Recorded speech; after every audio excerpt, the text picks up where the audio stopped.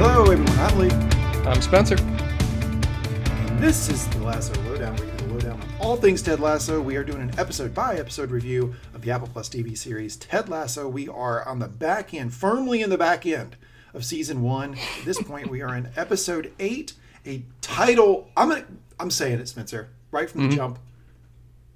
First hot take of the episode, my favorite title of any episode so far, The Diamond Dogs. They use the title on this beautifully. I mean, we get several references to make it relevant within the episode, and then we end with the song. Expertly done this time around. I have no complaints about this title choice. It's a top tier title here, Diamond Dogs, and definitely a group I want to be a part of. But I'll get into that as we get into the episode. First, a little housekeeping here. We are a little late in getting this episode to you. We like this podcast to be funny, and entertaining. And I actually lost somebody in my family this week, and that is not fun, funny, or entertaining. But it is the truth. So I figured I would level with you guys as to what was going on with us and why we were late with the podcast. I did have a death in the family. But I have sort of done what I needed to do for that. I've got a little bit of time here, and I am absolutely looking forward to talking to you about this episode, Spencer. But anyway, we just want to apologize for the podcast being late, but that's the reason why it's late. But the good news is we are committed, as we have said many times on this podcast, we are committed to getting through season 1 before season 2 debuts. We are on episode 8 now. We have 9 and 10 to do. You will see those in your podcast feed this week in preparation for our season 2 coverage, where you will get episodes on Friday. So starting July 23rd, you're going to get new episodes from Ted Lasso on the Apple Plus platform on Friday, and then you will get a podcast from us on either Saturday or Sunday. So we will be reviewing season 2 week by week with you. But in the lead up to that, we're going to finish out our coverage of season 1. We start now with episode 8, Diamond Dogs. Spencer, anything you want to say about the episode before we get into our segments? It's a very solid episode, but in many ways, it's most of a setup episode. It's setting up some very key things that are happening for the last 2 episodes of this season that have to go through to resolve the arc that we're on.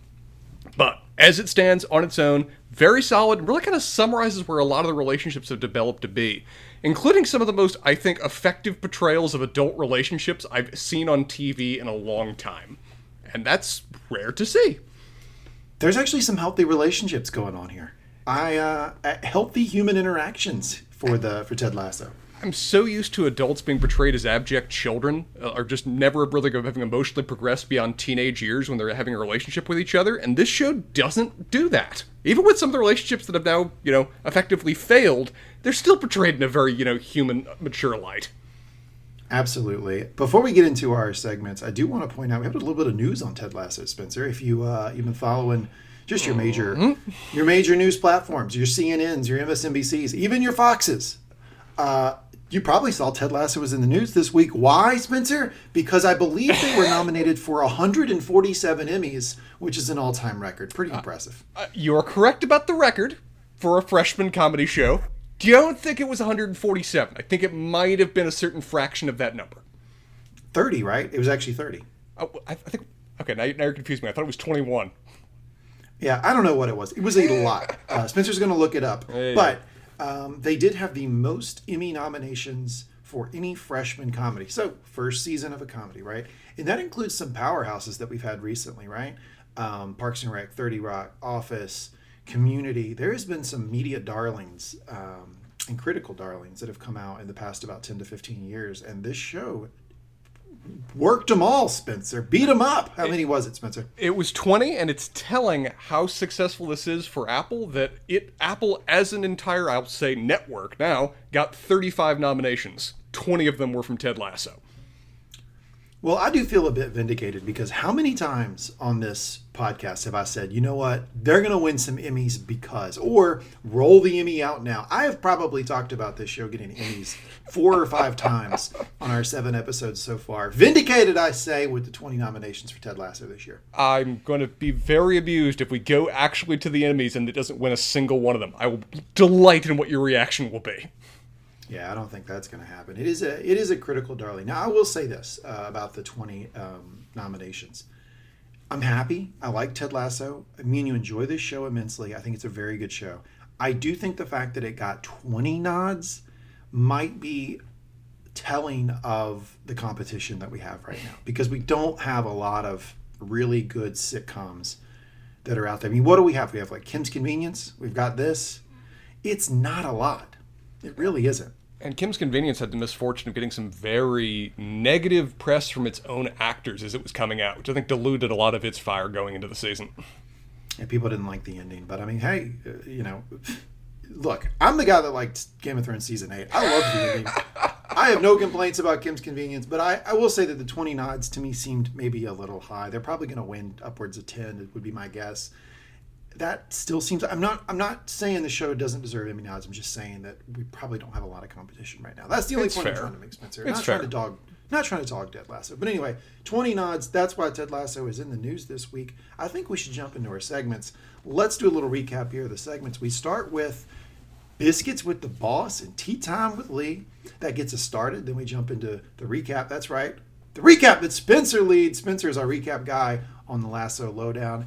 He valiantly pushes through the recap every week, and then we go to our Trainwreck of the episode Sportscenter Top 10, where we have 10 on the nose every single week, things that we have noticed about the episode, and then we end on a very good, positive, uplifting note, and that is Ted's life lessons of the week. Spencer, I think we should jump into Tea Time with the Boss. What do you have for us this week?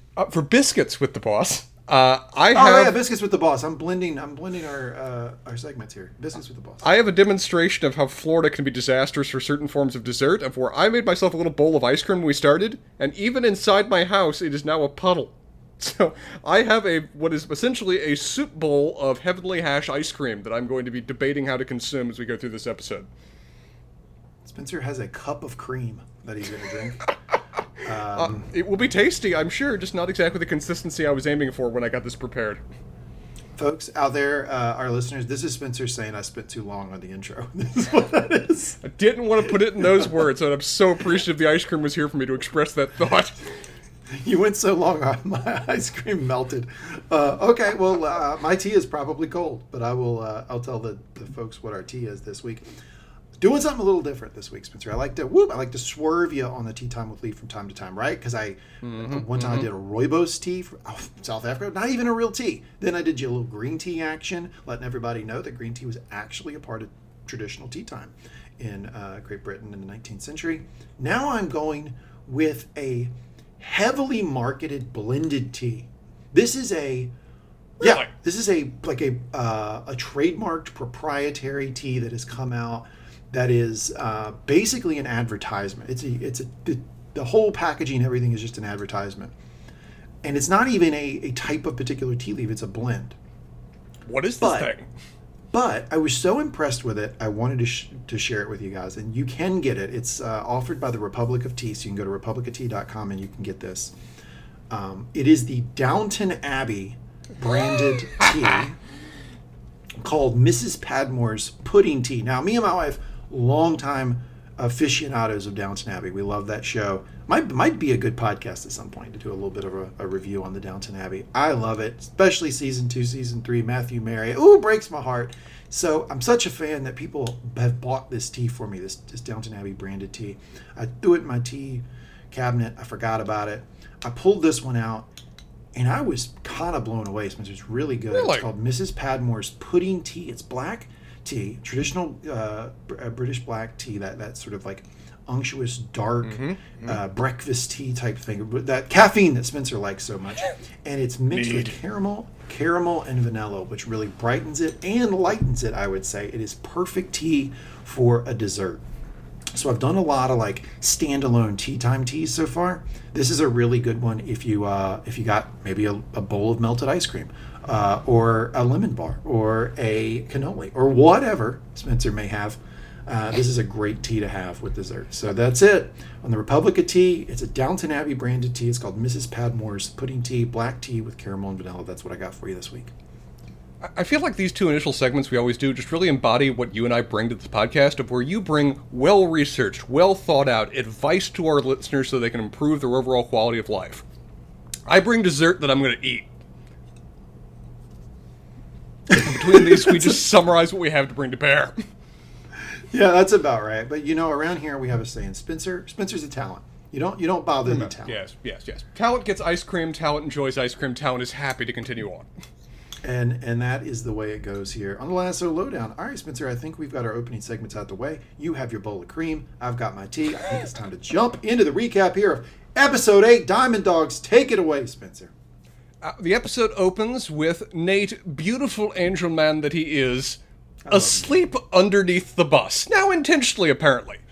In his incredibly hungover state, he was able to think well enough that, I don't want to be left behind. How can I not be left behind? I will climb under the bus into the luggage compartment, therefore I will not be left behind. That is a certain measure of drunk logic, but you can't fault him on it. He's doing a lot better in that regard than I would. I don't know. This move reminded me of you a little bit, because we've had some nights where we've had a few alcoholic beverages, and you just sort of like curl up, little angel that you are, on some couch somewhere. You never are a pain in the ass for a bed or whatever. A little bit of Nate in you. That's what I gotta say. There have been times where I'm pretty sure I've curled up next to Emerson, just in the exact same posture in the middle of the carpet, and I've been perfectly happy. Emerson's my dog, by the way. Everyone understands. One thing I love, though, is the team is really happy to see him. They call over other people as if there has been a coalition of people out there actively searching for where Nate is. This was a 5-alarm moment, and they are overjoyed to find him, little beautiful angel man, curled up underneath the bus. He's not in the best of state. This is a man who remains hungover for like the full day afterwards, because he spends most of this episode vomiting in various forms on various things. We go from him to Rebecca in her own hotel room debating taking the walk of shame before she remembers, oh wait, I'm in my own hotel room, and promptly kicks out the waiter. Power move. Oi, get out! He startles, he wakes, he leaves. A pleasant evening for her. Meanwhile, Ted is very wide awake in his own room. In fact, he has been wide awake for 3 hours at this point. Just kind of looming vaguely over Flo, debating his own life decisions, as she's very much content and cozy in his bed. Gotta say, little creepy that Ted's just sitting by the bed staring at her when she wakes up. Flo, pro that she is, handles it with no problem. I thought it was a creepy move on Ted's part. Flo understands what Ted's going through better than Ted himself understands what Ted's going through right now. As shown by some later scenes of where Ted clearly is just utterly disconcerted by what events transpired yesterday evening. He arranged for coffee, he arranged a late checkout, he then seemingly sat down for 2.5 hours and just kind of stared vaguely over her. As you say, a little creepy, she rolls with it. And she thanks him kindly for these things, intends to go back to sleep and order a massive amount of room service on his tab, and just kind of thanks him for a pleasant evening. As Ted walks out with just a look of, dear Lord, what happened to me, printed on his face. Also making Fletch references, which I vaguely got, but kudos to him for making them. The bus arrives back home. Well, wait a second. Then we cut to credits. To credits. I in a previous episode, I identified the longest cold intro. It's called a cold opening when you do an opening of a show. Mm-hmm. Before you do the credits. A little inside baseball for everybody. I'm a professional. Not a big deal over here. I have talked about before the episode where it was the longest. I think it was upwards of almost 5 minutes. Mm-hmm. The cold opening was like 4 minutes and 40 seconds or something like that. This is actually the shortest one of the season. It's 2 minutes and 30 seconds before we get to the credits. There you go. Did not know that. Probably would have lost money on that too. The bus arrives back home. Nate immediately runs off to throw up. And how many times does Nate throw up this episode? I think I counted 4.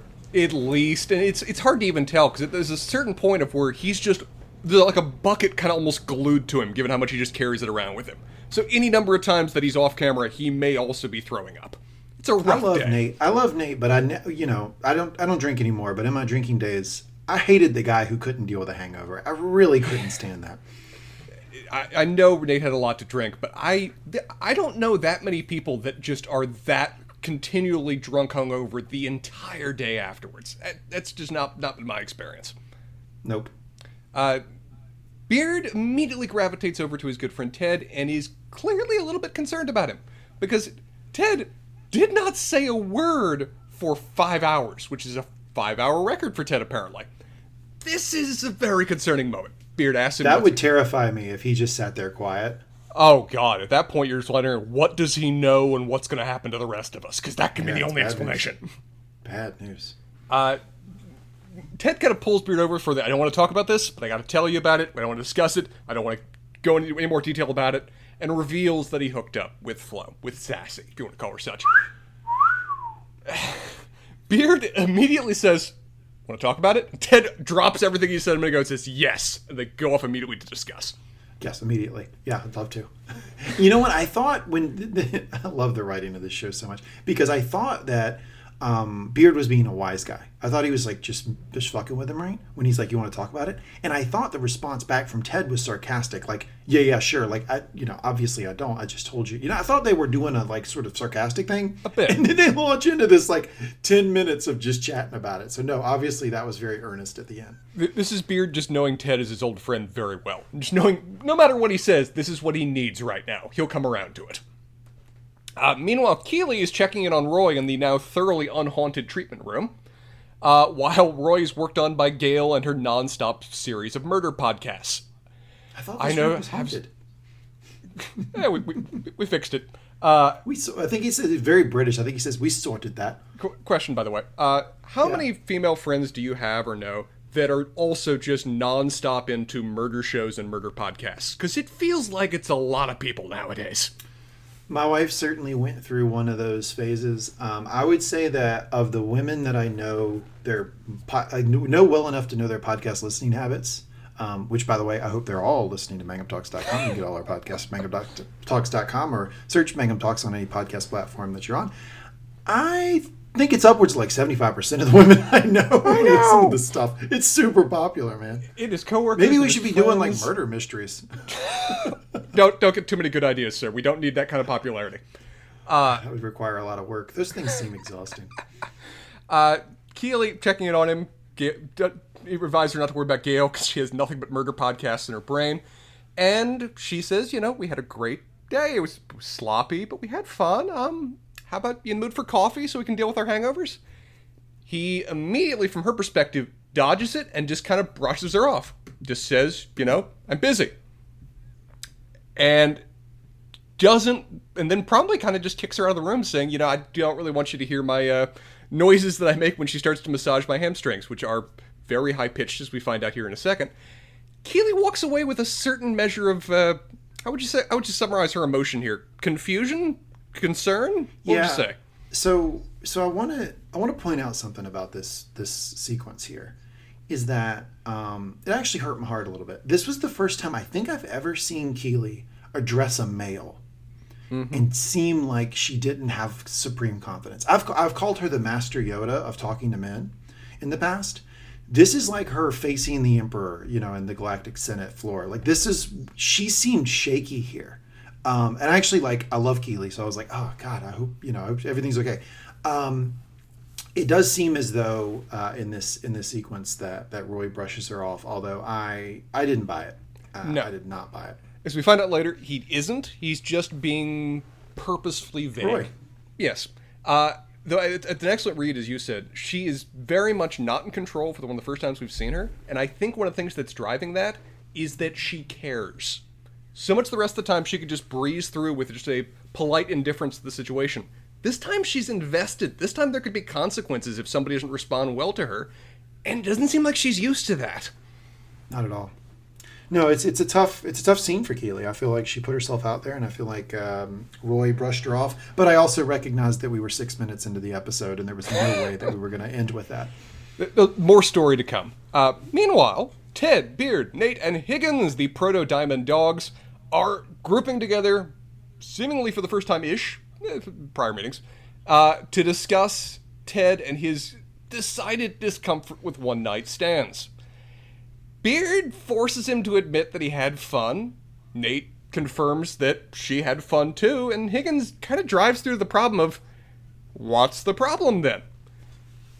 What would you say Ted summarizes as the problem here? Okay, maybe I just haven't come to peace that I went from a mental breakdown at a karaoke joint in Liverpool to sleeping with a woman I just met. It's somewhere in between there having a divorce. Very fair, Ted. Very fair. We understand the pain you're going through right now. Meanwhile, while Ted's kind of disconcerted and everybody else is supporting him, Nate is having the time of his life. He's apparently always wanted this kind of friend group to form together to discuss relationship problems. And I must say, this is lovely. Since I was little, I always dreamed about sitting with a bunch of mates talking about complex dynamics with men and women. I went into the accent at the end of that. Apologies. I'll do the accent more consistent. It wasn't bad. But it was not bad. But I do enjoy that Nate does the thing that I appreciate in Friends, which is where he'll like break the fourth wall of the conversation and like comment on the conversation as you're having it. I really appreciate that about people. Yeah, and I think Ted really appreciates it too. It has a great way of letting a little bit of the air out of the room. Ted brings up the idea that he really wants to tell Rebecca what happened, which everyone, me included, thinks, really bad idea. Don't do that. Well, I have a question about this. Why do we think that's such a bad idea? Do we think Rebecca really is going to care? I don't know, and they don't know, and they're like, don't default to assuming that she should know. Yeah, I don't know. I mean, yeah, I don't know. It just seemed to me that like Flo was such a like headstrong character that like any of her friends probably would default to like, well, it's just Flo being Flo. I don't know if she'd have any problem with Flo doing it. She might be a problem with it being Ted, particularly given what things we actually know about what her relationship to her thoughts on Ted are. Yeah, that those two are going to end up Roy by the end of season 3. So you keep shipping. I'm so sorry I introduced you to the concept. Meanwhile, Roy is vaguely walking in, determines that they're talking about relationship shit, and promptly walks away with just a giant no and never returns to the relationship talks again until much later in the episode. And Higgins, who really is probably one of the more insightful people on the show, as it turns out, hammers through the shit and just says, Ted, you're intent on going 12 rounds with yourself. Why? What do you think you did wrong? Setting up a delightful joke about Ted cutting himself some slack, which Ted's immediately appreciative of. And Beard, I got the quote. Beard, Please. He's right. Time to get you some of these. Makes the scissor gesture. What, Ted? What? Scissors? Nate? Yeah, cut yourself some slack. Nate? Whoa! Y'all stuck the landing on that one. Do you think they plan those things in their off time, or are they just really that in sync to make that one work out so beautifully? I don't know but I just liked so much that it worked out, and then Ted immediately was like, "Wow, that was impressive." Hey, it's on point for Ted. Ted is the guy who nearly knocked a door off his hinges to congratulate Higgins for saying "Caesar you later." The man always is there to compliment a quality joke or pun. Indeed. From this, they debate team names of what is now a relationship team that will have to meet again in the future, and through Nate's suggestion, the Diamond Dogs are formed. So the best suggestion here, obviously, is Diamond Dogs. The worst, categorically, I will give to Higgins. Proud Boys? He even had the expression of his face of where he felt compelled to say it or think of something and immediately realized it was a horrible idea. So I'm with you there. Keeley, meanwhile, is back at home alone at 12:55, trying to text Roy to find out what's going on.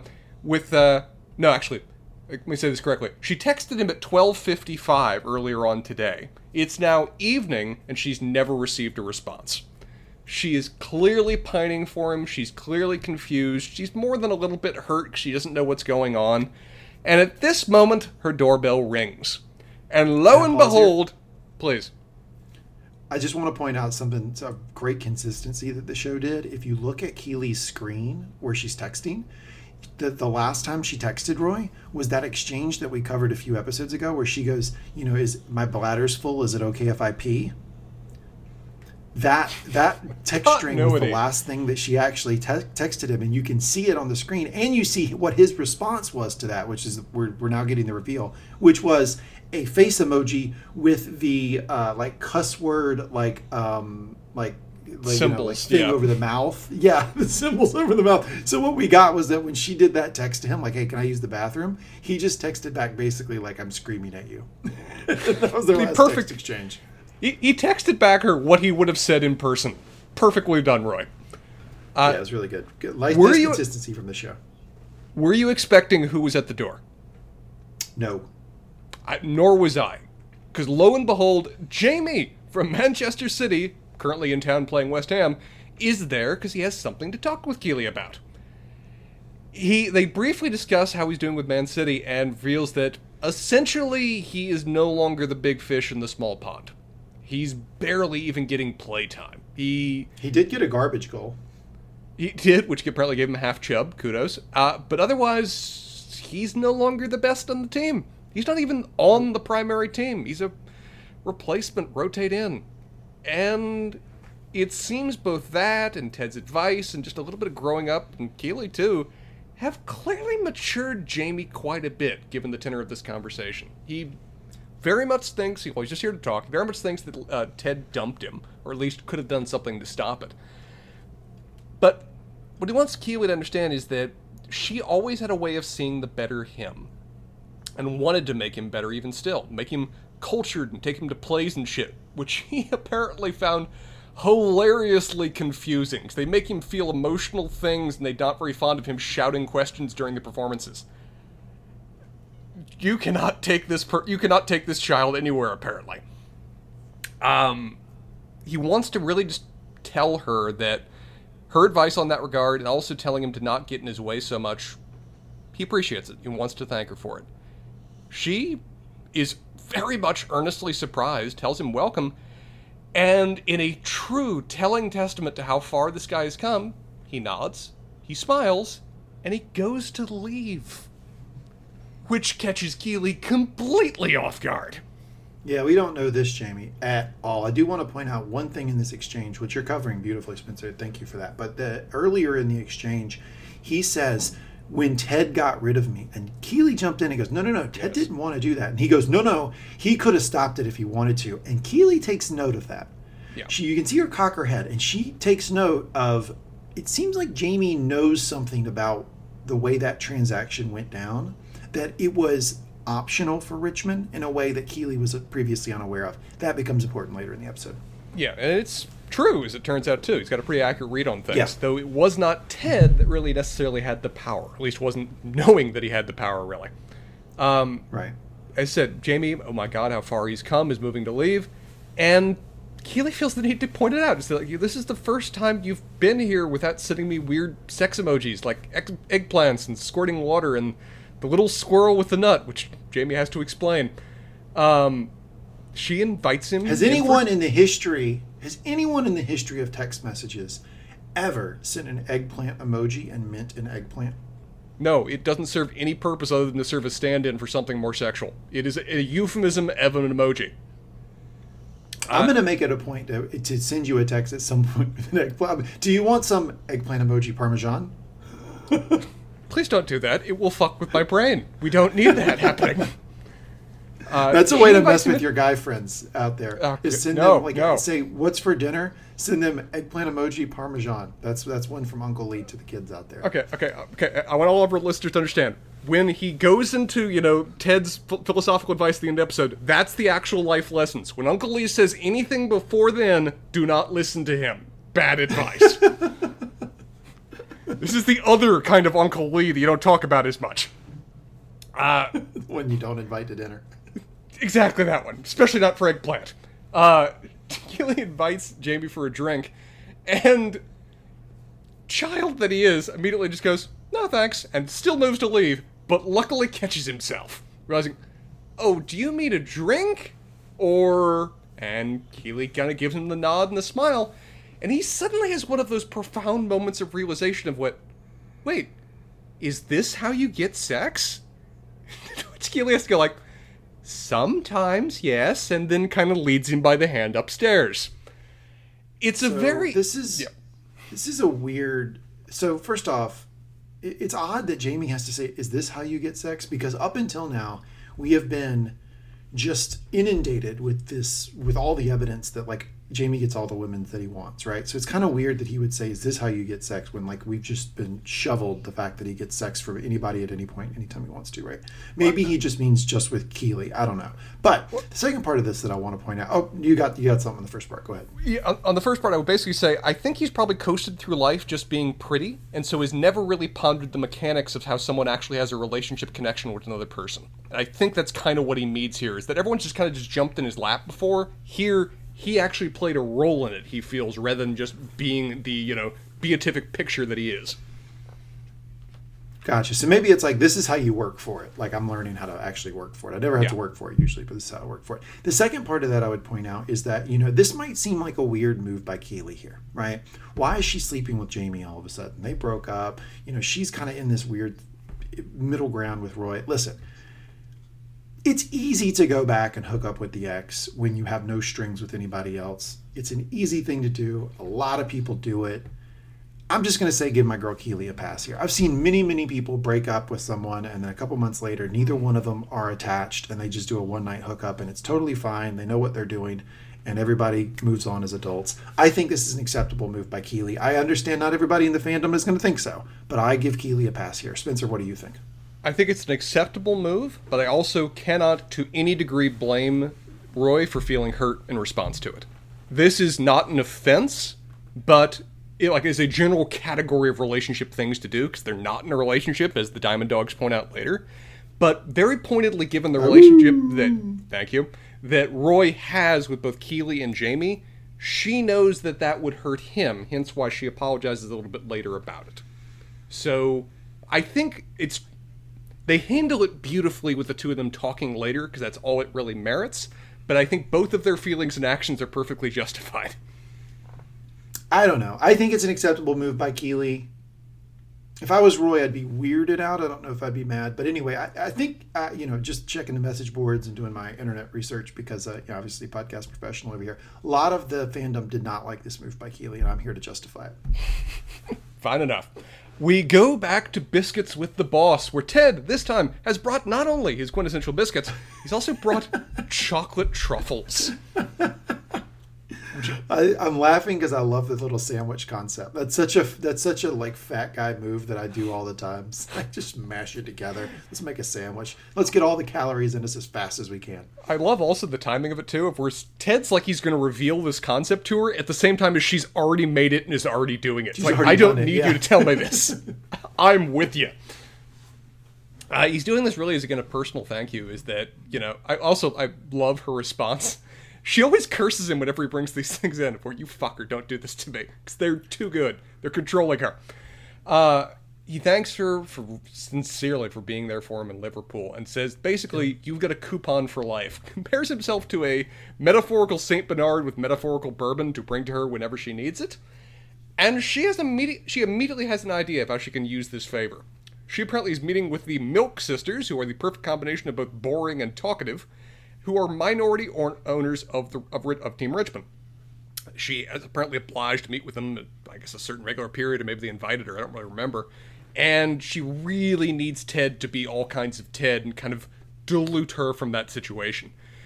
Ted immediately determines that they own 2.9% of the team and says he's going to call them the 2% Milks, to which her response is, oh God, they are going to adore you. Okay, so something we're going to do the rest of the episode. I personally find Ted's puns on milk to be possibly the most entertaining thing of this entire season. I'm here for it. I love it. And the rest of the recap, I just want, give me a little space. I want to jump in with each of them because I've written every single one of these milk puns down. I haven't really thought about it before, but in some ways the relationship that you and I have is in some ways Ted and Rebecca here is that I can't stand puns as far as I can throw them, and every time he said them, they hurt me a little inside. But I'll soldier through as you repeat them to me. These are so good. I'm glad you enjoyed them. My response was quite the opposite. Meanwhile, Keely is in what she uses as her office, the newsroom, and is talking with three of the members of the team concerning what endorsements they should consider. And she's of the belief that it's better if they believe in them. That way their endorsement can feel much more legitimate. She goes through, Colin likes Air Jordans. Like, really likes Air Jordans. Like, might have sex with a pair of Air Jordans, kind of like for Air Jordans. Yeah, as do I, by the way. More on that in the Sportscenter Top 10. I just would like to point out the how hypocritical Keely is here, because she's like shilling shitty caffeinated vodka 2 episodes ago, and now she's like, you got to believe in your product, guys. But yeah, Air Jordans, love Air Jordans. Yeah, more on that later. Okay. Sam, meanwhile, likes issue-oriented products. Of course, Sam does. He's a delightful person. It's just something, environment-focused or anti-pollution. Also Air Jordans. Meanwhile, Isaac just really likes Rolos. And I love how serious he is here, too. It's just like, this man is not joking in any fiber of his being. This is just stone cold Rolos. Nothing but Rolos. Don't you dare give me any Sour Patches. Rolos. Okay, so a couple questions here on this. Very important, obviously. One, Spencer, do you like Rolos? They're okay. I don't have that level of passion for them, but I like chocolate and I like caramel, so sure. Well, I mean, obviously, the level of passion is crazy, but you like Rolos, right? You're they're good. Down with a Rolo. Okay. All right, next question. That flavor combination. Obviously, extremely important here. You're at the candy counter at your normal grocery store or pharmacy or just, some place where all of the standard American candy is there. You want a dessert. You want something sweet. What do you grab? What is your go-to American standard candy, either candy bar or candy product? Would cookies be included in that category? Because you know my affection for cookies. Damn you to hell. No famous Amos here. Mm-mm. I would, if I would, you know what I would do? I would get an assortment of chocolates. I actually love an assortment of chocolates. If I can just get like a little box of fresh chocolates and all kinds of different little flavors, like Forrest Gump just enjoying on a bench, I will be a very happy person. Okay, you can't get that either. I'm talking about like you know what I'm talking about? Like I'm at a concession stand in a movie theater. Yeah, exactly. There you go. That's what I should have said the first time. Yeah, what are you getting? You know one thing I really love back in the day? Well, I mean, Reese's are an obvious choice. Everybody freaking loves Reese's. God damn, Reese's are so good. They're so good. But if you actually, a literal candy bar. I'm sticking to a candy bar, you bastard. You know what I really like? A Crunch Bar. I really like Crunch Bars. I'm going with that. Wow, what a underdog choice here. Crunch Bar. I mean, Crunch Bar is very good. It's just I don't hear a lot of people say it's their favorite. I'm going to say here, I'm not picking a candy bar. I'm saying a candy product, as you so eloquently put it, like you're at a movie theater, right? Remember movie theaters, kids? The things we went to years and years ago? Concession stand. Those things.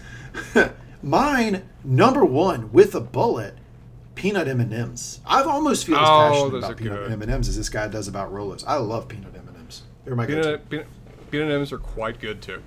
Now that we've all learned something about each other here, Roy comes in, and everybody leaves. Team Captain Knockman's the room, and promptly invites Keely out for dinner, which just gives her just full-on prompt whiplash, because she immediately is like, no, I need an explanation here. You've been avoiding me all the last day.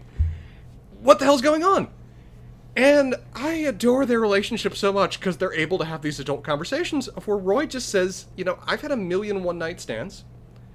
We were clearly about to have sex, and it was clearly about to fall in that light, and those all just kind of feel empty. You feel like shit afterwards. Well, not immediately afterwards, but longer term you feel like shit. And you end up with your watch stolen and stories about how your penis has a curve in it. To which Keely is immediately intrigued and remains intrigued for the remainder of the episode. You have something to say there? Standard stuff, obviously. Standard stuff for all of us one-night stand guys out here. Lose your watch, someone vilifies your penis. These things happen, yes. But apparently it's not actually his penis. It's the technique that he uses with his hips to give people the impression that his penis has a curve in it, which intrigues Keely even more. Back to that later. He tells her basically plainly, you're more important than that. I want to try to do things differently here, and I should have told you that right then and there. I'm sorry, and I'm trying to be more honest. Oh, I love these two so much. They're having the kind of relationship talk that nobody has in real life, it seems, or at least they should be having more of. Keely immediately meets him on the same terms, and again, adults talking, lovely, and admits that she slept with Jamie. I love this, Roy says, he says, yes, I am aware of that. You two were in a relationship. I could piece together you had sex. But, no, Keely corrects, I mean last night. Claims that she didn't know what Roy wanted, and so... She knew what Jamie wanted. That was abundantly clear. Kinda. Again, Jamie was leaving. We know what Keely wanted, and Jamie was perfectly happy to respond to. Different question. Roy says that, so you were getting back at me for something I didn't even know I did. Keely... No. Yes. That's exactly what I did.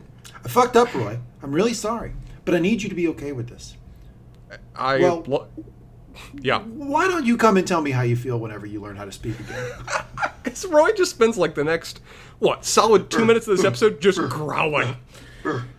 It's animalistic anger noises. That's all he's able to do. Just too angry even to speak. That's what our boy Roy is doing, just grunting.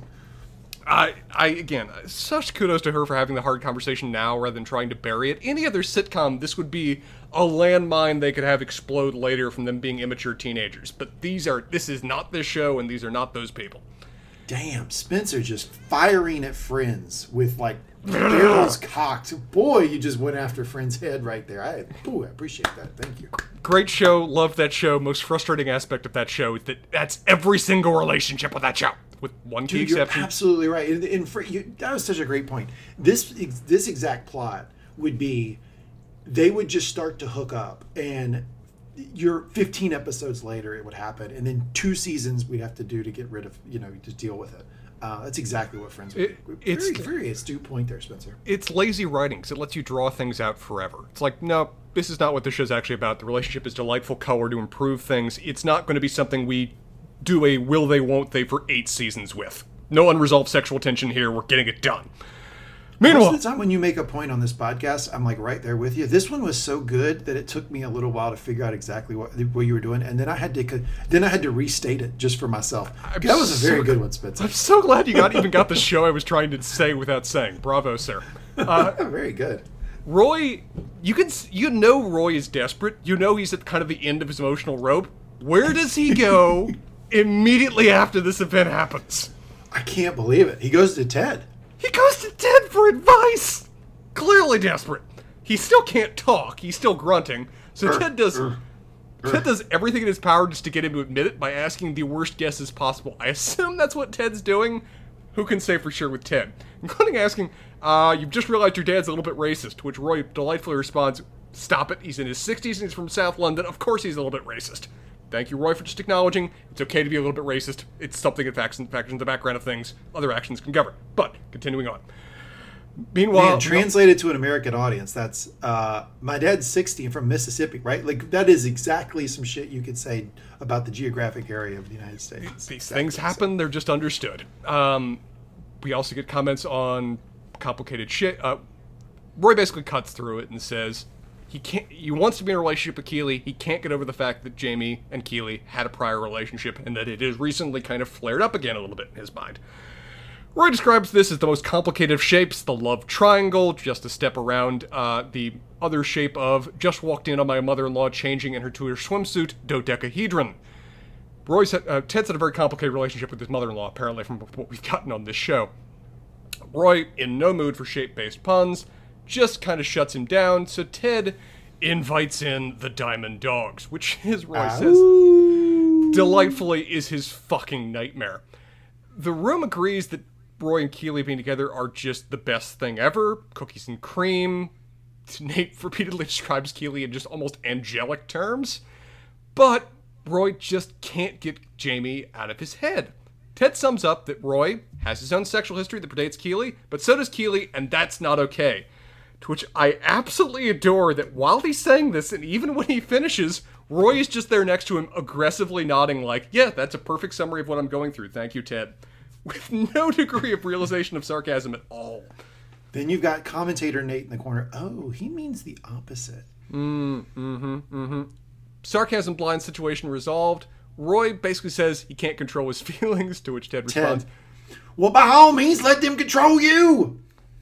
Completing our friend's references, Ted agrees to drop the Chandler binging, which I've never heard that expression before, but I'm going to use it. Very good. And reminds Roy, don't let her past get in the way of y'all's future. Delightful advice right there. Roy focuses in on the fact, no, you're not understanding this. She slept with Jamie last night. Now, I think the room should be a little bit more understanding of his feelings on this, but they do hammer through a lot of the shit and basically just ask him key questions. Were y'all together? Had you slept together yet? Beard, bring it on home. Get over it, grow up, and get over it. Roy, as he always does when he hears good advice, curses them a little bit, leaves, and takes their advice. I love consistent charactering. The Diamond Dogs are struck again. I will say this. I think you and I are a little bit different in our feelings about how Roy should feel about this situation. I just feel like when when you're firmly in adulthood, and you are starting the early stages of dating, until you lock it up, until it becomes, you actually say like, okay, we're going to do this thing. You kind of have to assume the person is still sleeping with other people. Like that's just kind of the reality of it. And so you're gonna deal with situations where you've gone to coffee with someone, you've gone to dinner with someone, they're still sleeping with somebody else, and until you lock it up, that's just what they're doing. And you might as well be doing the same thing. I will 100% agree with you, except who she slept with here. Who she slept with here, she knew would be a live wire for Roy. Hence why she felt the need to admit it to him right away. I don't think he would have cared if she slept with someone else. Jamie's the issue. But, as you said, they're adults, it's in the past, they worked through it, she already apologized. That's all the conversation they really needed to have. He just needed time and perspective to come to those terms. Meanwhile... Good advice from the Diamond Dogs. Good advice. Absolutely. Meanwhile, I would say, start... Here's setting up with Ted and Rebecca arriving at the team pub. What I'd say is probably, in my mind, the single best overall scene in the entire series. The two of them at this pub and that scene playing out is probably my favorite moment in season 1. Wow. Curious as to your thoughts. Does this rank highly for you? Yeah, the entire sequence is incredible, and it starts with the strongest of Strongfoots. Do you see the Milk Sisters anywhere? Do you want me to go skim the back room? Don't stop there. Just do the next 3, please. Oh, don't worry. I'm going to be an utter gentleman. Hey, I wonder if you've ever seen the movie Bridget Jones's Dairy. Sorry, that's not my breast milk pun. Go, Ted. Go, Ted. Are you happy now? Are you glad that you just inflicted that upon me? Our audience can't see the full-on migraine I'm now suffering from as you just went through those, but here we are. Oh, I dare you to keep going, Spencer. I am going to soldier on through. Oh, God, did you just say dare me? God damn you. All right. I am in the same state as Rebecca, where she's just done, about ready to cancel things and just walk away. Unfortunately, someone interrupts, because Rupert is there at the bar with new Rebecca, or just Rebecca, actually, if I remember the tabloids correctly. He introduces her as Bex. He reveals that the two of them are now engaged. He flirts with May behind the bar as he orders drinks, not only for himself, but the entire bar, as it turns out. And immediately, as he always does, commands the room and earns everyone's affection, as Rebecca is just left there kind of picking up her own emotional pieces. Question, by the way. During your more drinking days, how many times did you ever confront a situation of someone buying the bar? 'Cause it's never actually happened to me. I've done it. I remember that. Surprise you. I've done it. I think I've done it twice maybe, and I've been around it maybe 2 or 3 times. It is a pretty rare thing, and it typically is only going to happen in a small bar like this. I mean, I think one time I heard that Michael Jordan was at Top of the Hill in Chapel Hill and bought everybody around. That's a full bar. Yeah, and I don't know if that's like an urban legend or something, but I had heard that he did that. I mean, and that's like a 2-story, like you can fit like 400 people in that thing.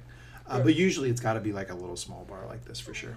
If it had happened to me, I would not have done what our trio of fans do, of immediately go up to the bar and buy boots of beer. That just feels like a bit of a douche move, not that Rupert cares. No. We go back to Keely in her office and is meeting with Danny. Nope. Rupert. Rebecca asked where the Milk Sisters are. Oh, right. I left out that detail. We have a situation of where Rupert has revealed that he effectively bought the Milk Sisters' interests. Well, first he says they won't be coming. Ted says, "Oh no, did they expire?" I was so trying to force our way through that one. There. I had to get to it. All right, go ahead. All right, I'm going to get out of the way now. Okay, you've had your fun. He basically fronted the money for Bex to buy out the Milk Sisters' interests so that she is now an owner. And he, given that they'll soon be married, will be an owner along with her, which apparently is not in violation of the terms by which he lost his ownership. And so he can attend as much as he wants, with Bex revealing that she thought she would pay off her student loans before she became a partial owner of a team. But the cream rises to the top. And stop. Just stop. Please. Back to Keely and Danny. God, I wanted to get through that so bad. Okay. Keeley asked Danny what he's interested in, endorsing and being a sponsor of. Remind me, Lee, what does he say he would like to endorse? Joy. Danny, I don't think we really can, market or sell joy. That's okay. I want to give it for free. Cut through the bullshit. That's okay. Perfect. I want to give it out for free. I want to give joy for free. Keeley doesn't really know what to do with this, or Danny in general. Roy walks in. Danny walks away, just singing the way he always does wherever he goes. Football is life, Capitan. Roy doesn't waste any time. Says, I'm done with being mad about Janie. I'm a grown man, not a baby child. Well said. And he'd like to ask her out to dinner. Keeley effectively just does a press interview as she goes through the various derivatives of Independent Woman and its many exceptional varieties. So charming. It's great. And asks him various questions about where they're going to go out to dinner and certain questions also about his hip movements, to which dinner they're able to, well, originally coffee, dinner they effectively agree on. Hip movements, the interview is over. Roy walks out. Everybody very happy with how events have transpired, including the audience. Here are the various publications that Keeley pretends that she's a partner of. Glad you wrote them down. What you got? Keeley Jones, Independent Woman. Keeley Jones, Independent Woman Online Edition. Yep. Keeley Jones, The Independent Woman Magazine. Yep. Keeley Jones, The Independent Woman Sunday Insert. Sunday Insert was my favorite. That was a good one. Back at the bar, everybody's celebrating Rupert's return and enjoying a certain bashing of Ted. Kind of. The three fans are really clearly now struggling with the idea of bashing Ted now that they know him and he knows them and he actually knows their names. They were able to fight through it, including the one fan in particular. Pretty cool. A Premier League gaffer knows our names. Rupert really starts to up the taunting, though. He just goes straight after Rebecca with the fact that he's going to be in the owner's box every week, telling the press what he thinks of their performance, and also basically accuses her of, I knew she was Randy, but I didn't think she'd be willing to fuck over the whole team. Dear Lord, this is to the point that Ted can't hear. Actually, I think he does that later. We'll come back to that one again later. Ted really can't hear any of this anymore and interrupts to say, hey, what's this game? Darts. You guys like darts, right? You like as much as that game that sounds like a box of cookies. Snooker. I love Rupert's confusion when its tone is like, snooker? Yes, that one. I'd like to curl up and listen to watch You've Got Mail and eat a box of Snookers. More on Snookers on the Sportscenter Top 10. Indeed. Meanwhile, we get a fun scene of where it's essentially two people hustling each other at the same time from different perspectives. Of where Ted's trying to get Rupert invested in the game so that they can make a bet, Rupert's trying to downplay how good he is at darts as well. They eventually set terms. Originally discussing the idea of £10,000, but apparently like, linguine Alfredo, too rich for Ted's blood. But the terms they reach are, Rupert wins. Ted will let him pick the starting lineup for the last two games of the season. Ted wins. Rupert, regardless of marriage situation and ownership rights, will not go anywhere near the owner's box as long as Rebecca's still in charge of the team. Rebecca says, what are you doing? Ted, I believe some folks call it white knighting, but I'm just going to go with my gut here. He brushes off Rebecca here in this regard, go back to the conversation. Rupert agrees, very content of his victory, and the two of them effectively reveal their trump cards. Rupert pulls out of his pocket his own custom collection of darts. Good Lord. The bar is shocked. Ted, meanwhile, goes full-on Princess Bride and reveals that he's actually left-handed and promptly throws a bullseye. And the game is afoot. Ooh, this is going to be a hoot. Indeed. Keeley and Roy are meanwhile walking to dinner, with Keeley very much still focused on the fact that Roy's hiding something with respect to being busy. Primarily worried in her mind that he's dating other people and just doesn't want to look like an idiot when she later finds out.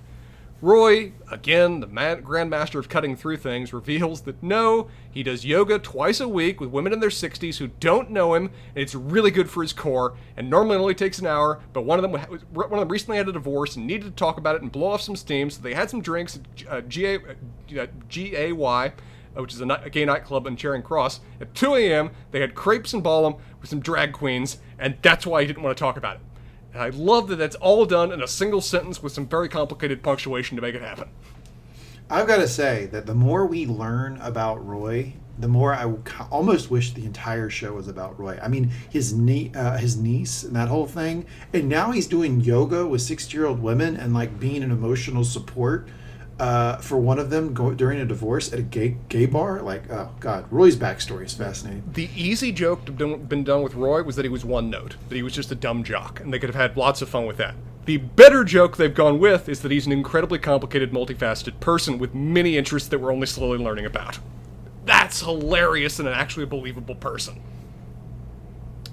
Keeley is immediately charmed, immediately pushes for a kiss, is very concerned that Roy might run away again, offers to grab his ass and let him grab hers. Roy, always cutting through things, interrupts her with a kiss of his own. Unfortunately, to somewhat spoil their moment, their first kiss on their first date, in the sense that their first kiss happening on their first date, you understand what I mean? There is paparazzi that are there present, immediately snapping pictures. Roy confronts him, grabs his camera, basically says, "You're supposed to ask permission first. Can I have this?" Grabs his memory card, and regardless of how the guy answered, walks away with it, with pictures taken of their first date and their kiss on it. Notably... Yes, it is a memory card. Keeley affectionately calls it cutely calls it a camera card. Everything she does is charming to me. Indeed. Notably, however, this member of the paparazzi is one we've seen before. This is the guy that Higgins hired to take pictures of Keeley and Ted earlier in the season. I don't imagine that's going to be relevant later, do you? No, not at all. Clearly, that's not how this show works. It's kind of like when you learn someone's name, you never see him again. Absolutely. Why would that ever come up? Rupert and Ted are in a close match. Wait a second. Before that scene ends, Roy, the ending dialogue is Roy almost barking at Keeley, saying, "Come on, I'm cooking for you."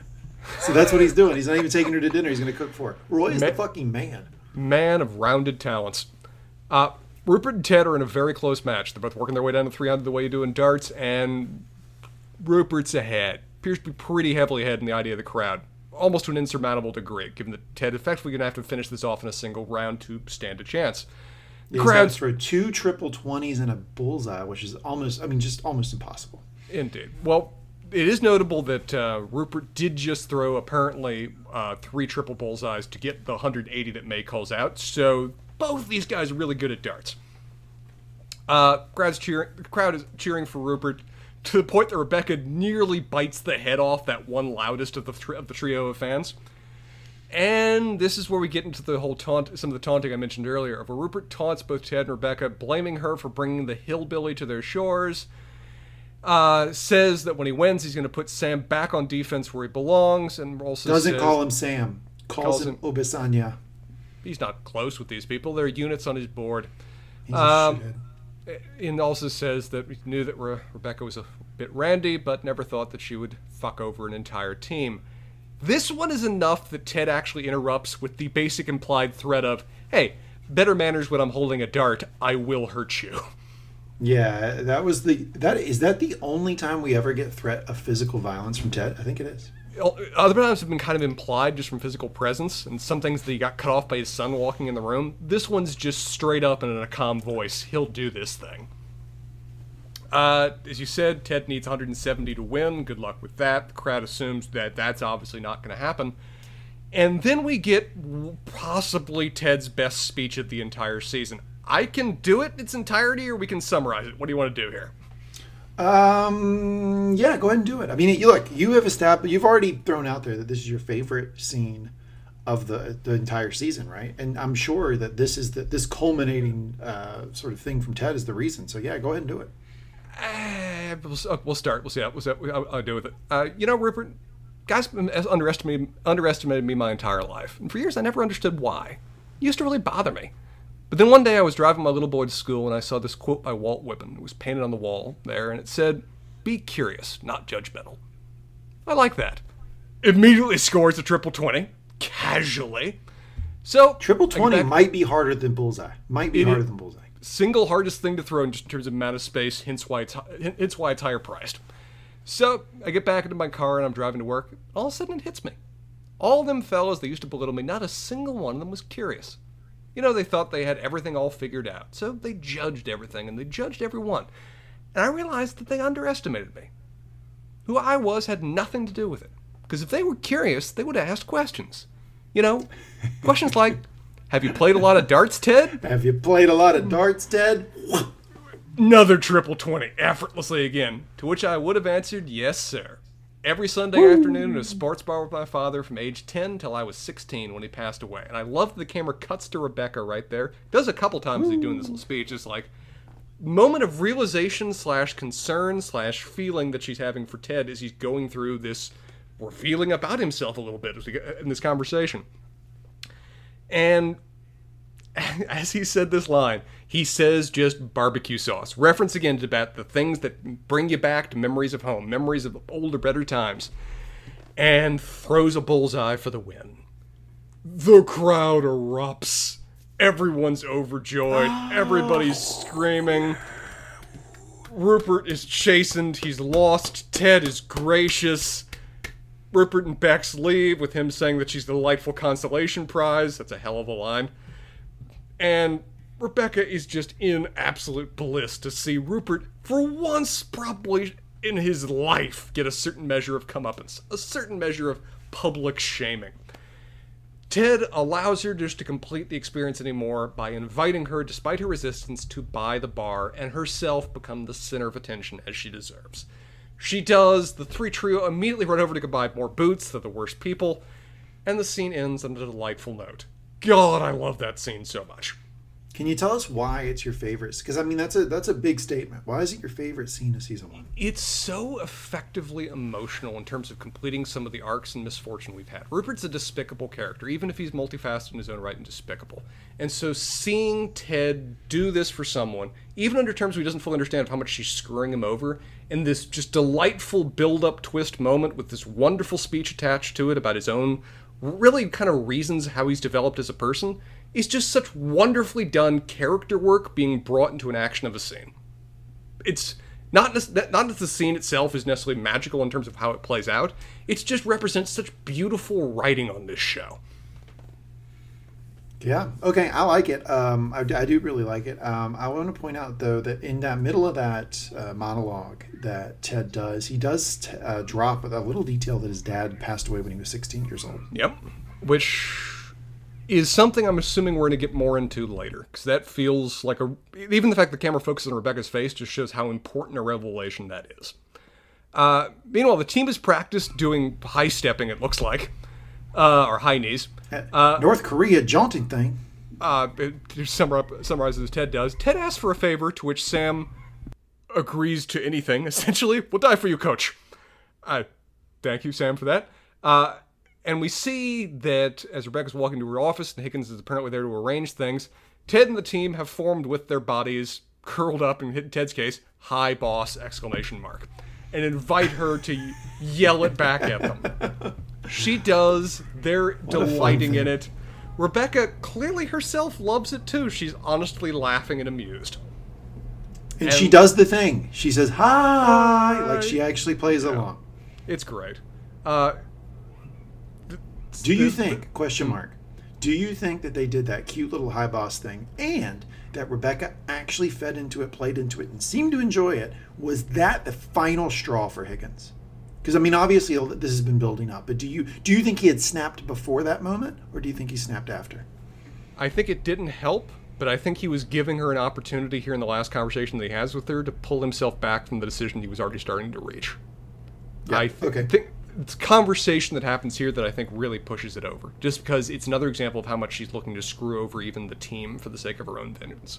Because as Higgins reveals, they've got a lot of unsold seats, a lot, for the last game of the season, because the team's not been doing very well. And so Becca just says, open them up to the visitors. Which Higgins immediately says, it's Man City we're playing. They'll buy them up. There'll be more of their fans than ours in the stands. They'll dominate. We're on the brink of relegation. This could really hurt us. And okay. Lesson here, Uncle Lee, out to the kids. You have to take this from the heart. This is a very important lesson I'm throwing out there for everybody. If you are a fan of a sports team and you have season tickets, I understand you're not going to be able to go to every game. Some of those games you're going to want to sell. You're going to want to sell for practical reasons, right? You can't make it that night. Also for financial reasons, because it can pay for the price of the season tickets. I get all of that. Do not, if you're a real fan, I repeat, do not sell your tickets to the enemy. I have seen, I'm a big UNC basketball fan. I have seen UNC season ticket holders, because the UNC Duke game is so big, sell their tickets to Duke fans, and it is unforgivable. It is, how many level of hells is it for Dante? 6? It's the 6th level of hell, of fandom. Do not sell your tickets to the enemy. That's the lesson. It is abject unacceptable. It is heinous when people do that. But apparently, Rebecca's willing to do that on a wholesale scale. For Higgins, this is the last straw. This is the line in the sand. He basically just tells her to fuck off. That what you're doing to desperately hurt Rupert, because he even says just how much that would hurt Rupert to see that happen. It's not going to take away your pain. Constantly punishing him has no practical value to you in this regard. Rebecca lashes out at Higgins with more honest conversations the two of them really had all season, that where were these morals when you were basically hiding things from me about Rupert? When we were going out to lunch together so that he could have sex in our house. I thought we were friends. That's a hell of a line. I wasn't expecting to see her say that. But you never did the right thing then, and I think she even just calls him a pussy or something along those lines. Higgins, adult that he is, immediately admits it, that he regrets it, that he carries it around with him, and that he deserves that. He should have been braver. He's sorry. Becca looks honestly shocked to see, someone just say that to her and seek, legitimate feelings of remorse. But Higgins says, for the last time, stop. He's begging her. He's practically on his knees here. He doesn't want to have to do what he feels like he's got his back against the wall to do. She rebuffs him, so he quits. He walks out the door. She calls after him that you'll just come groveling back. I know how this works. Higgins closes the door, and she slumps back in her chair, clearly uncertain with her position in a way that she hasn't really felt this season. There's an immediate knock. She gets a triumphal look. Let's pause before Keeley comes in. I want to point out a couple things from this scene. The first is I love to point out the continuity, right? When there's continuity in the show, we have it here, right? Because we had a scene episodes ago where Keeley, Higgins, and Rebecca were in the room. Rebecca and Keeley were talking. Keeley playfully tells Rebecca to fuck off, and Higgins makes a joke. Can you imagine what would happen if I told you to fuck off? Yes. And in this scene, he actually snaps and says, "Oh, fuck off." So I love the continuity there. I also want to point out that in previous episodes, Rebecca has made this comment to Higgins. Well, you were lying to me about Rupert, and I dismissed it. I was like, well, what do you expect him to do, right? Rupert was the boss. I mean, come on, give him a break. You can't be mad at him about this. But when Rebecca explains exactly how it went down here, it's way more affecting than I thought it would be. And I'm still on Higgins' side here. But I got like up to about 40% for Rebecca. Because the idea that they were going to one-on-one lunches and that, Rebecca was not owning the team. She was not a part of this apparatus.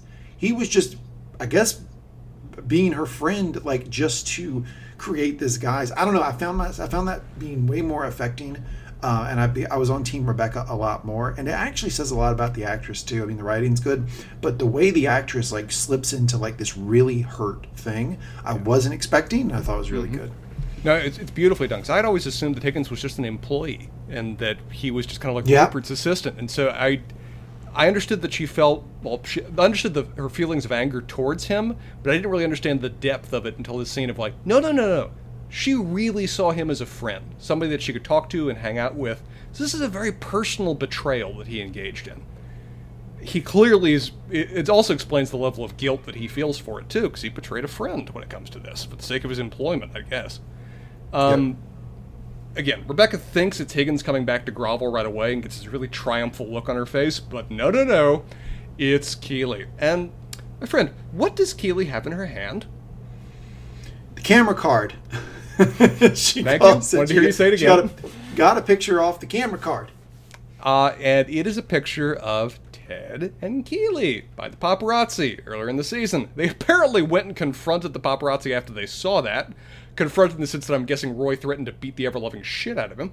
And they find out that he was hired by Rebecca. So, Keeley's in on the plot. She knows what Rebecca's doing, and she threatens that unless Rebecca comes clean to Ted right away, Keeley will do it for her. Keeley leaves. Diamond Dogs by David Bowie plays, and the episode ends. There we go. That's the recap. Another bang-up job here from Spencer for episode 8. Spencer leading us through the recap, point by point of the episode. Spencer, I thought this was a really good episode. I thought it was it's an episode to me that, like, pretty much every series can have high points, right? Mm-hmm. Can have like an episode where it's like, okay, they really put a lot into it, either through the writing or through the money, right, and the production value. This is one, obviously, that you're not going to say is your, like, anybody's going to say is their favorite, right? It doesn't necessarily stand out, but it does show a baseline of quality for the show. So when I'm trying to explain to someone just how good a show this is, this might actually be the perfect episode to do it, because it shows when they're really just trying to get through the season, get through plot points, and nothing spectacular happens. It's not like they're at a karaoke bar. They're not, out at a gala or something. There's still this baseline of quality that's still really good. It's a wonderful episode. I really love what they did with the relationship work in this episode, because all of them are so believable and so mature and so properly played out the way he would want people to actually talk and discuss their relationship problems, be it between lovers or new relationships forming, or just even between friends discussing when they hurt each other. It's great. I loved it. Even if it feels in many ways like a setup episode for where things are going to wrap up at the end of the season, it was still a delight to watch. I agree with you. This may be one of the quintessential Ted Lasso episodes, even if the majority of the Tedisms we get are utterly insufferable puns on milk. Yeah, they are pretty cheesy. I would like to say... I'm done. You've broken me. Podcast ends here. Keep going. All right, I think we can go to Trainwreck of the episode. Who is the Trainwreck of the episode? I've got my idea. I'm interested in yours, Spencer. Who do you think? I think, based on what events happened at the end, Rebecca is in some ways more alone than she even was at the start of this season by the end of this episode. I agree. Rebecca, Trainwreck of the episode. Absolutely. She's lost Higgins, who she always thought would be her toady. Her friend that she's developed in Keeley is now on the rocks. Her issues with Ted are now being confronted, and that he just did an incredible gesture for her, and she's now confronted the fact that she's horribly stabbing him in the back. She's screwing over the team in a way that all was basically presented and laid bold to all of the fan base, too, by Rupert. This is not a great run for Rebecca, even though she has one of her greatest moments in terms of just shoving it in Rupert's face. Yeah, I completely agree. Rebecca, Trainwreck of the episode. I think she's gotten more Trainwreck of the episodes than anyone. And that's probably justified, because she's kind of a hot mess. I mean, she doesn't even really know where she's at, right? Because one minute she's like, yeah, sell all the tickets to the enemy. That'll get Rupert. But like 20 seconds before that, she was like having fun with the guys cutting up. So I don't think she even really knows where she's at. I think it's part of the way that they've tried to make her a more sympathetic villain for the series, is that by showing what a rough state that she's in, by showing how many rough moments she has, show how she's being emotionally pulled in different directions, it helps not justify, but at least explain her motivations for why she's doing what are the legitimately cruel and wrong things she is over the course of this season. Yeah, completely agree. Are you ready to go to the Sportscenter Top 10? Do you have your 5 examples ready? Yep, five on the nose and only 5. Nothing but word 5. Spencer, do you want to go first? I'll just say this, I've said before, relationships portrayed between adults acting mature. I can't remember the last time I've seen that on television and have it not just be played out as utterly kind of like Lifetime giving advice to kids maltsy. This was both realistic and also mature in a way I don't see on sitcoms much at all. It was a delight to see. So a couple of the guys say that the product that they love the most, if they were going to endorse something, is Air Jordans. Air Jordans is a brand of shoes by Nike Corporation. So Jordan Brand is actually an offshoot of Nike Corporation. The original pair was made in 1984 for Michael Jordan, who was a rookie at the time. Little known fact, they were not released to the public until the following year. So Michael Jordan debuted them on the basketball court, the Jordan 1s. You couldn't get them until May 1st, 1985. We're now up to Air Jordan 36s. So there's been every year on the year a new Air Jordan. We're up to Air Jordan 36 right now in the year 2021. And Lee's favorite are the Air Jordan 4s in University Blue. I don't have a pair, so if anybody wants to hook up their favorite podcast host, you can send me over a pair of Air Jordan 4s in University Blue. Question just from sheer ignorance here. How far back do we have to go in terms of the recent models of Air Jordans before they become properly collectible? Or are they just collectible the moment they come out? So it's kind of hard, right? Because they keep making them. So you could get, like, let's say you got the Air Jordan 2s in 1986. Mm-hmm. And you had the original box and you had the original shoes. Yeah, Yeah, fuck yeah, they'd be collector's items. They'd be worth a lot of money. But Jordan Corporation keeps making the twos, so you can go buy the twos like, at some point in the next couple years. I mean, they don't make them like consistently, right? So they'll do like May to April, they'll do the 2s and the 6s and the 19s and the 21s, right? And then they'll switch it up. So you can continually get these shoes. But yeah, if you got the original, it's almost kind of like books, right? If you got the first edition of a very popular book, then yeah, I mean, it's definitely a collector's item, even though that book is still selling, in trade paperback or whatever. One from me, Isaac's absolute certainty on what he wants to endorse. I love that there's not a second thought. I love that there's no double guessing. I love that there's no element of being talked out of it. The man loves Rolos. He wants to endorse Rolos, and he won't hear another word about it. That is a level of certainty and confidence in your life goals and life outlook that I lack and I admire. Ted references the dodecahedron. Dodecahedron is any polyhedron with 12 flat faces. The most familiar dodecahedron is the regular dodecahedron, go figure, and it has regular pentagons as faces. There you go. Interesting. How many times at this point have we had Ted reference his mother-in-law in some capacity or some form? It's been a couple times at this point, right? It's 3. It's a creepy relationship. We need to cast his mother-in-law. Like, we need to have Kathy Bates show up as Ted's mother-in-law in season 2. That would be lovely. At this point she's gonna be like Maris from Frasier. They've said too much. We can't actually depict her anymore. They're just gonna keep talking about her in reference. Next one. I think this is the last one for me. I just really actually like seeing darts on screen. I really enjoyed darts a lot when I was a kid growing up. We had a dart board in my house, and so seeing the two of them playing against each other and both be some mix of Paul Newman, the Hustler, versus Inigo Montoya and Princess Bride. Wonderful to see it. Wonderful to see it. Great moment of sport in this show. Sweet references, bro. Hey, are you good at darts? It's been a while since I played. Maybe Ted's thing since I was 16 or whatever else. But I was decent back in the day. We're gonna see each other in a couple of weeks. We need to play some darts. We'll make a nice little wager on it or something. I'm not betting 10,000 pounds. I'm not doing it. No, not quite that. But we'll figure something out. Next one is our homeboy Nate, one of our favorite characters, does say in talking about Keeley, to be liked by someone like that must be wonderful. Now, Ted then goes, shout out Gershwin Brothers. Why does he say shout out Gershwin Brothers? Well, they wrote a song called Swonderful, S''Wonderful. It's a 1927 song composed by George Gershwin. That's the OG. That's the guy right? That's the Michael Jackson, everybody else is Tito. Written by his sister, Ira Gershwin, I believe. It was introduced, it's his brother, Ira Gershwin. It was introduced in the Broadway musical Funny Face. Funny Face, written by Adele Astaire and Alan Kearns. Adele Astaire was the older brother of Fred Astaire. Did not know that. Which many people say I resemble. So there you go. Hadn't thought about it before, but yeah, you kind of do. Huh. Yeah. Just realized something. Okay. Go ahead. I think that's 30 for us now. Do you have any more? Yeah, 31 and 32. 31, the pool game snooker. Spencer, do you know what the pool game snooker is? No, I really don't. I just assumed it was another name for pool. It's obnoxiously complicated. It's a normal pool table with 6 pockets, and you use a cue stick, obviously, to strike the white cue ball to pocket the other 21 snooker balls in correct sequence, accumulating points for each pocket. Now, first you have to hit a red ball. That's 1 point. The red ball's got to go in. And then, once the red ball goes in, using the cue ball, then the next one, then you can hit a colored ball with the correct number in sequence in ascending order. So, let's say you go first. You hit the red ball in, boom, you got 1 point. Then you hit the 1 ball in, and you get 1 point, right?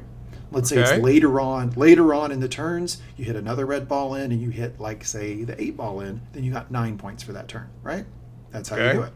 And you accumulate the points. Eventually, because of the number of balls, you're going to run out of red balls while you still have 6 of the numerical colored balls, and then you knock those in ascending order, however the chips have fallen, and then you count the points up in the end. I go through this convoluted explanation to tell you that Britain does a lot of really good things, right? They're really good at soccer. Their tea is bomb. It's fucking great. They suck at making pool games. That sucks. 8 ball is so much better. 9 ball's better. This crap is terrible. Don't play snooker. Another game I had growing up, I had a pool table in my basement. My mom was really good at pool, so that was another fun moment of growing up, too, in sport. Walt Whitman is quoted as saying, "Be curious, not judgmental." This is consistently attributed to Walt Whitman. It has no source. He probably said it, but it's not like from a poem or anything. So he was walking down the street after the Civil War, uttered it to somebody at a bar, and they wrote it down. It's a great story. Finally, the episode ends with a banger of a song, "Diamond Dogs" by my man David Bowie. This is off the album Diamond Dogs. His 8th studio album, released on May 24th, 1974. The album was recorded after his backing band, the Spiders, disbanded. It was a big time in Bowie's life, and it's actually the first album in which he played all of the guitar on. Really? There you go. Yeah. Yep. Before then, his band, the Spiders, played all the musical instruments. He just sang. From then on, he played the guitar on his albums. Well, we've done a solid 40 on our Sportscenter Top 10. I think we're ready to go on to advice and philosophy now. Had a lot of little tidbits from this episode. Yeah, let's finish this up with Ted's life lessons of the episode. Here you go, Spencer. You ready for them? I am. Don't let someone's past affect their future with you. God, it's such good advice. It's such hard advice, but it's such good advice. If you're going to create a future with someone, you can't let their past get in the way. And I mean, obviously there's exceptions to this, right? If they fucking killed, murdered, raped somebody, I mean, like, obviously. But, like, if they dated somebody you didn't like, or if they said something to you that you didn't like, or something like that, you got to drop that crap if you're going to create a future with somebody. The second Ted's life lessons: always value the advice of a good friend or good friends. The Diamond Dogs. Number 3, always be kind to your boss. That's just practical. That isn't even really like a feel-good one. It's just be nice to your boss. That's solid self-serving advice right there. Finally, the best advice Rebecca could ever get. Rebecca needs this every single episode. Let's drill it into her brain. Let's tattoo it on her arm so she doesn't forget it. You can't make yourself feel better by hurting other people. It will never, ever make you feel good in the long run.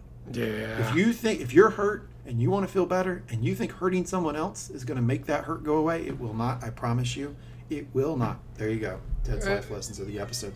And her way of hurting one person also is to effectively napalm an entire jungle. There's so much collateral damage she's inflicting that she's really not thought about yet. And I think Keeley finally confronting her about Ted's going to play a key role in bringing that home to roost. Absolutely agree. There you go. That's the end of our segments here for episode 8, Diamond Dog. Spencer, any concluding thoughts before we wrap up? I am looking so much forward to talking about the last 2 episodes with you as we get into season 2.